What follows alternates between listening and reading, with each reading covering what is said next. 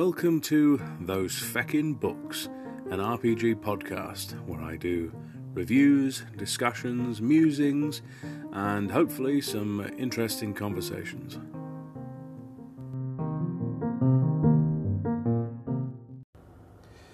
Oh, goodness. Quite the day so far. It's the first day I'm on my own, finally. I was a pest control individual. Flying solo, Han Solo. Oh, goodness. Yesterday was quite the day.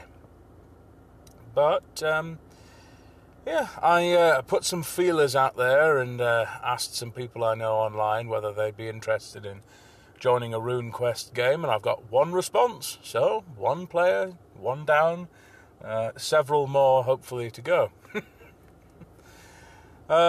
Haven't had a chance to read very much. I passed out pretty much the instant I got home yesterday.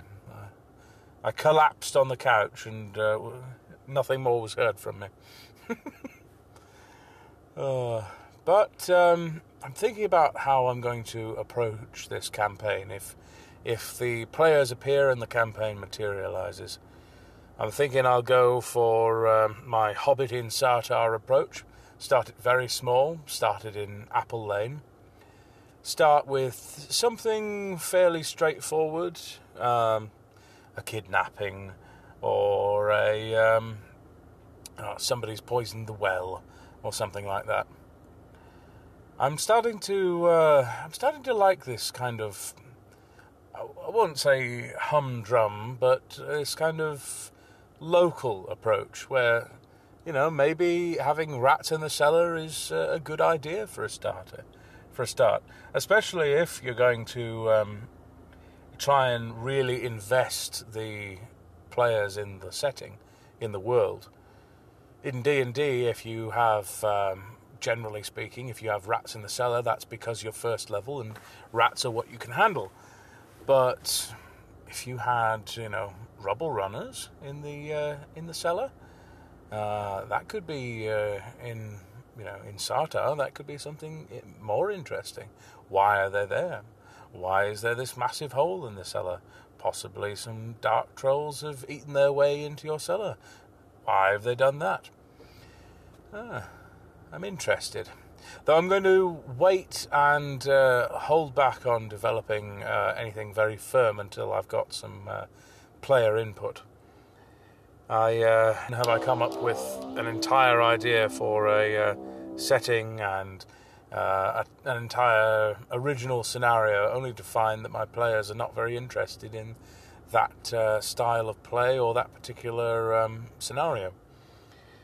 Not again, at least not this time. I have been thinking about how much I would like to... I've been very interested in Pendragon, which is something I acquired alongside RuneQuest. And I like the look of it.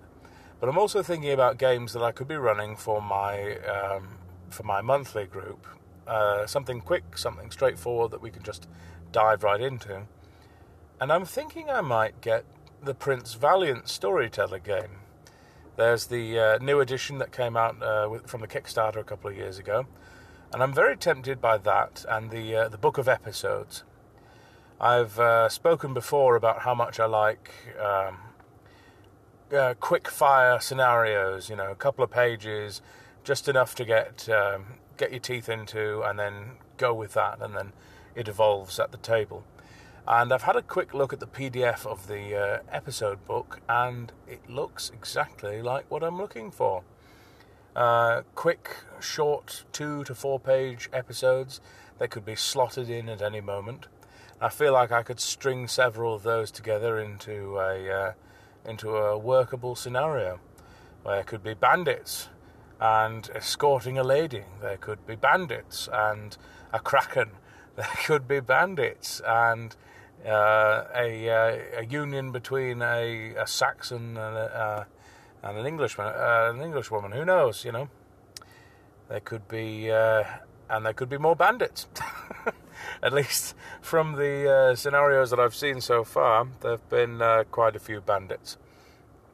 But yeah, have any of you run that game or given that one a try? I mean, I know it's been out of print for a while, and then the Kickstarter kicked into gear, but it's been pretty silent online about that system. I haven't been able to find very much, but I've got a bit of credit at a game shop online, and I think I may purchase it. It looks fairly straightforward. I must admit I'm not a huge fan of coin flipping, but I could quite easily change that over to D6. 1 through 3 is a fail, and 4, 5, and 6 is a success. I mean, it really is just a dice pool system in disguise, and I do like dice pool systems, which is probably evinced by my having both Forbidden Lands, Tales from the Loop, Mutant Year Zero, Coriolis, and 1 or 2 other dice pool systems, just to name a few. I do like the fact that with a dice pool system, as long as it's pretty much, with most dice pool systems, you never have to wonder what type of die you're rolling. That seems to save time, as no one can ever find the D8s or the D4s. Why is that, I wonder? Is it because they're so inconveniently shaped? Especially the D4. Oh dear. Well, ever onward. More rat catching. I will catch up later. At the moment, as I'm driving around, I'm listening to the warts and all, warts and hall recordings of the Warts and Hall group going through the Great Pendragon campaign, getting a feel for Pendragon and what it would actually be like to run, and it's looking interesting to me. I've always been a bit wary of games that have a rigid kind of structure, where this happens at the end of the year, and you have to tally this and tally that. But I've finally come round to the idea, and I finally understand what it's all about. I get it. It finally clicked, and that's to draw you into the world. In Pendragon, at the end of the year, you find out how all your family are doing health-wise. I mean, it was the Dark Ages, so that's quite a concern. You find out how your property is doing, whether your sheep have died, or whether there's been a random dragon attack, which could happen. Very rare, but why not?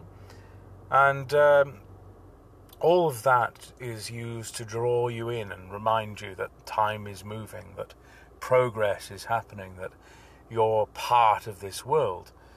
And I'm starting to really enjoy that. I've encountered that system of kind of recapping the episode, or recapping the time in an RPG in several forms. In the One Ring, you have the same idea of adventuring in a particular season, and you get to recap at the end and talk about your adventures, reconnect with your family, possibly retire an adventurer. And in Blades in the Dark, you have the recap where you find out whether you've got out of prison or not, among other things. Specifically, I'm thinking about how I'm going to bring that into play in RuneQuest. And I quite like the idea of having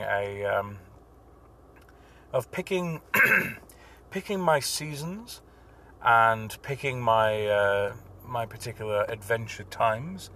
In the box set that I got, or the slipcase, it came with a very handy Gloranthan calendar.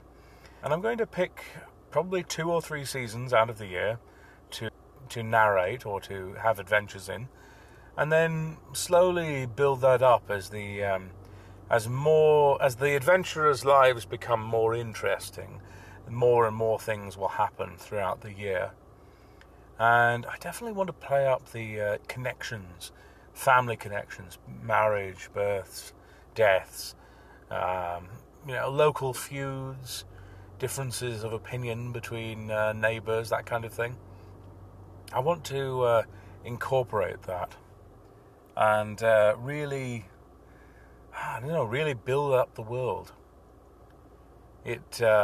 Having read through the books and read through all about Glorantha, it seems so alive to me, such a living, breathing place that I want to adventure in. And I want to make that real and living and breathing for my adventurers. Got to start small, but I do want to make it come alive. And hopefully I manage that. Hopefully I get some more players.